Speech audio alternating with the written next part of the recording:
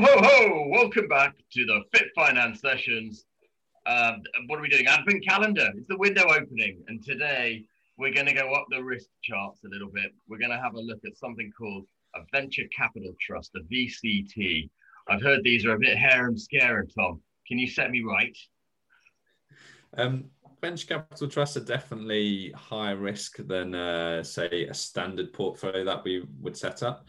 And you might have heard of venture capital before, and that's effectively what you're doing there is investing in earlier stage companies. And by doing so, you get some nice tax breaks.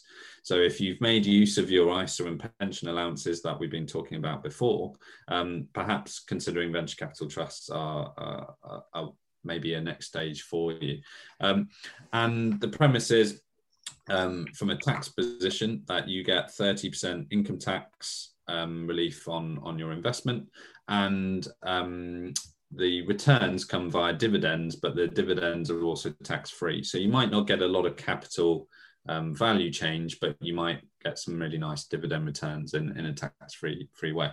And the way they generally invest is a management team will then they'll raise money within the VCT, the venture capital trust, and then they'll allocate that to various small companies.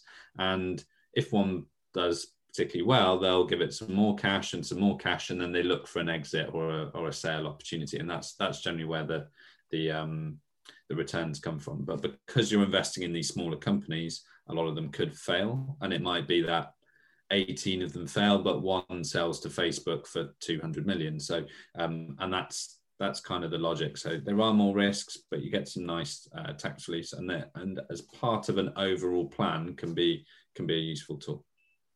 Cool. Tim, I bet you've got a whole list of things that you're gonna line up now for the risks of owning a VCT. Go on. Well, I think Tom's really hit it on the head.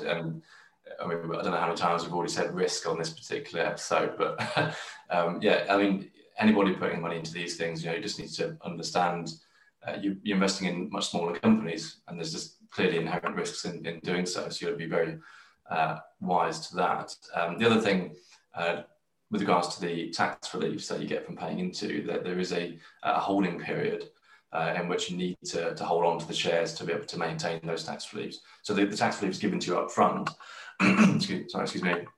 But if you sell the shares in the trust for the first 5 years, or within 5 years, I should say, then you get that claim back off you. So, if you think, this is a great idea, I will hold it through, but after year 2, things start to get a little bit shaky, and you'd really rather not. You're just going to hold on tight, I'm afraid, if you want to keep hold of that tax relief. Okay, so they're not that bad then. They sound like a nice bit of tax relief, but you've got to accept the fact that you're going to be invested in smaller companies, portfolio smaller companies for about 5 years, and hopefully you're all right at the end of that, and there's a nice big kicker, and one of those small companies happened to be Amazon. But we'll see. Anyway, brilliant. Thanks very much, chaps. And until next time, see you later. Bye-bye.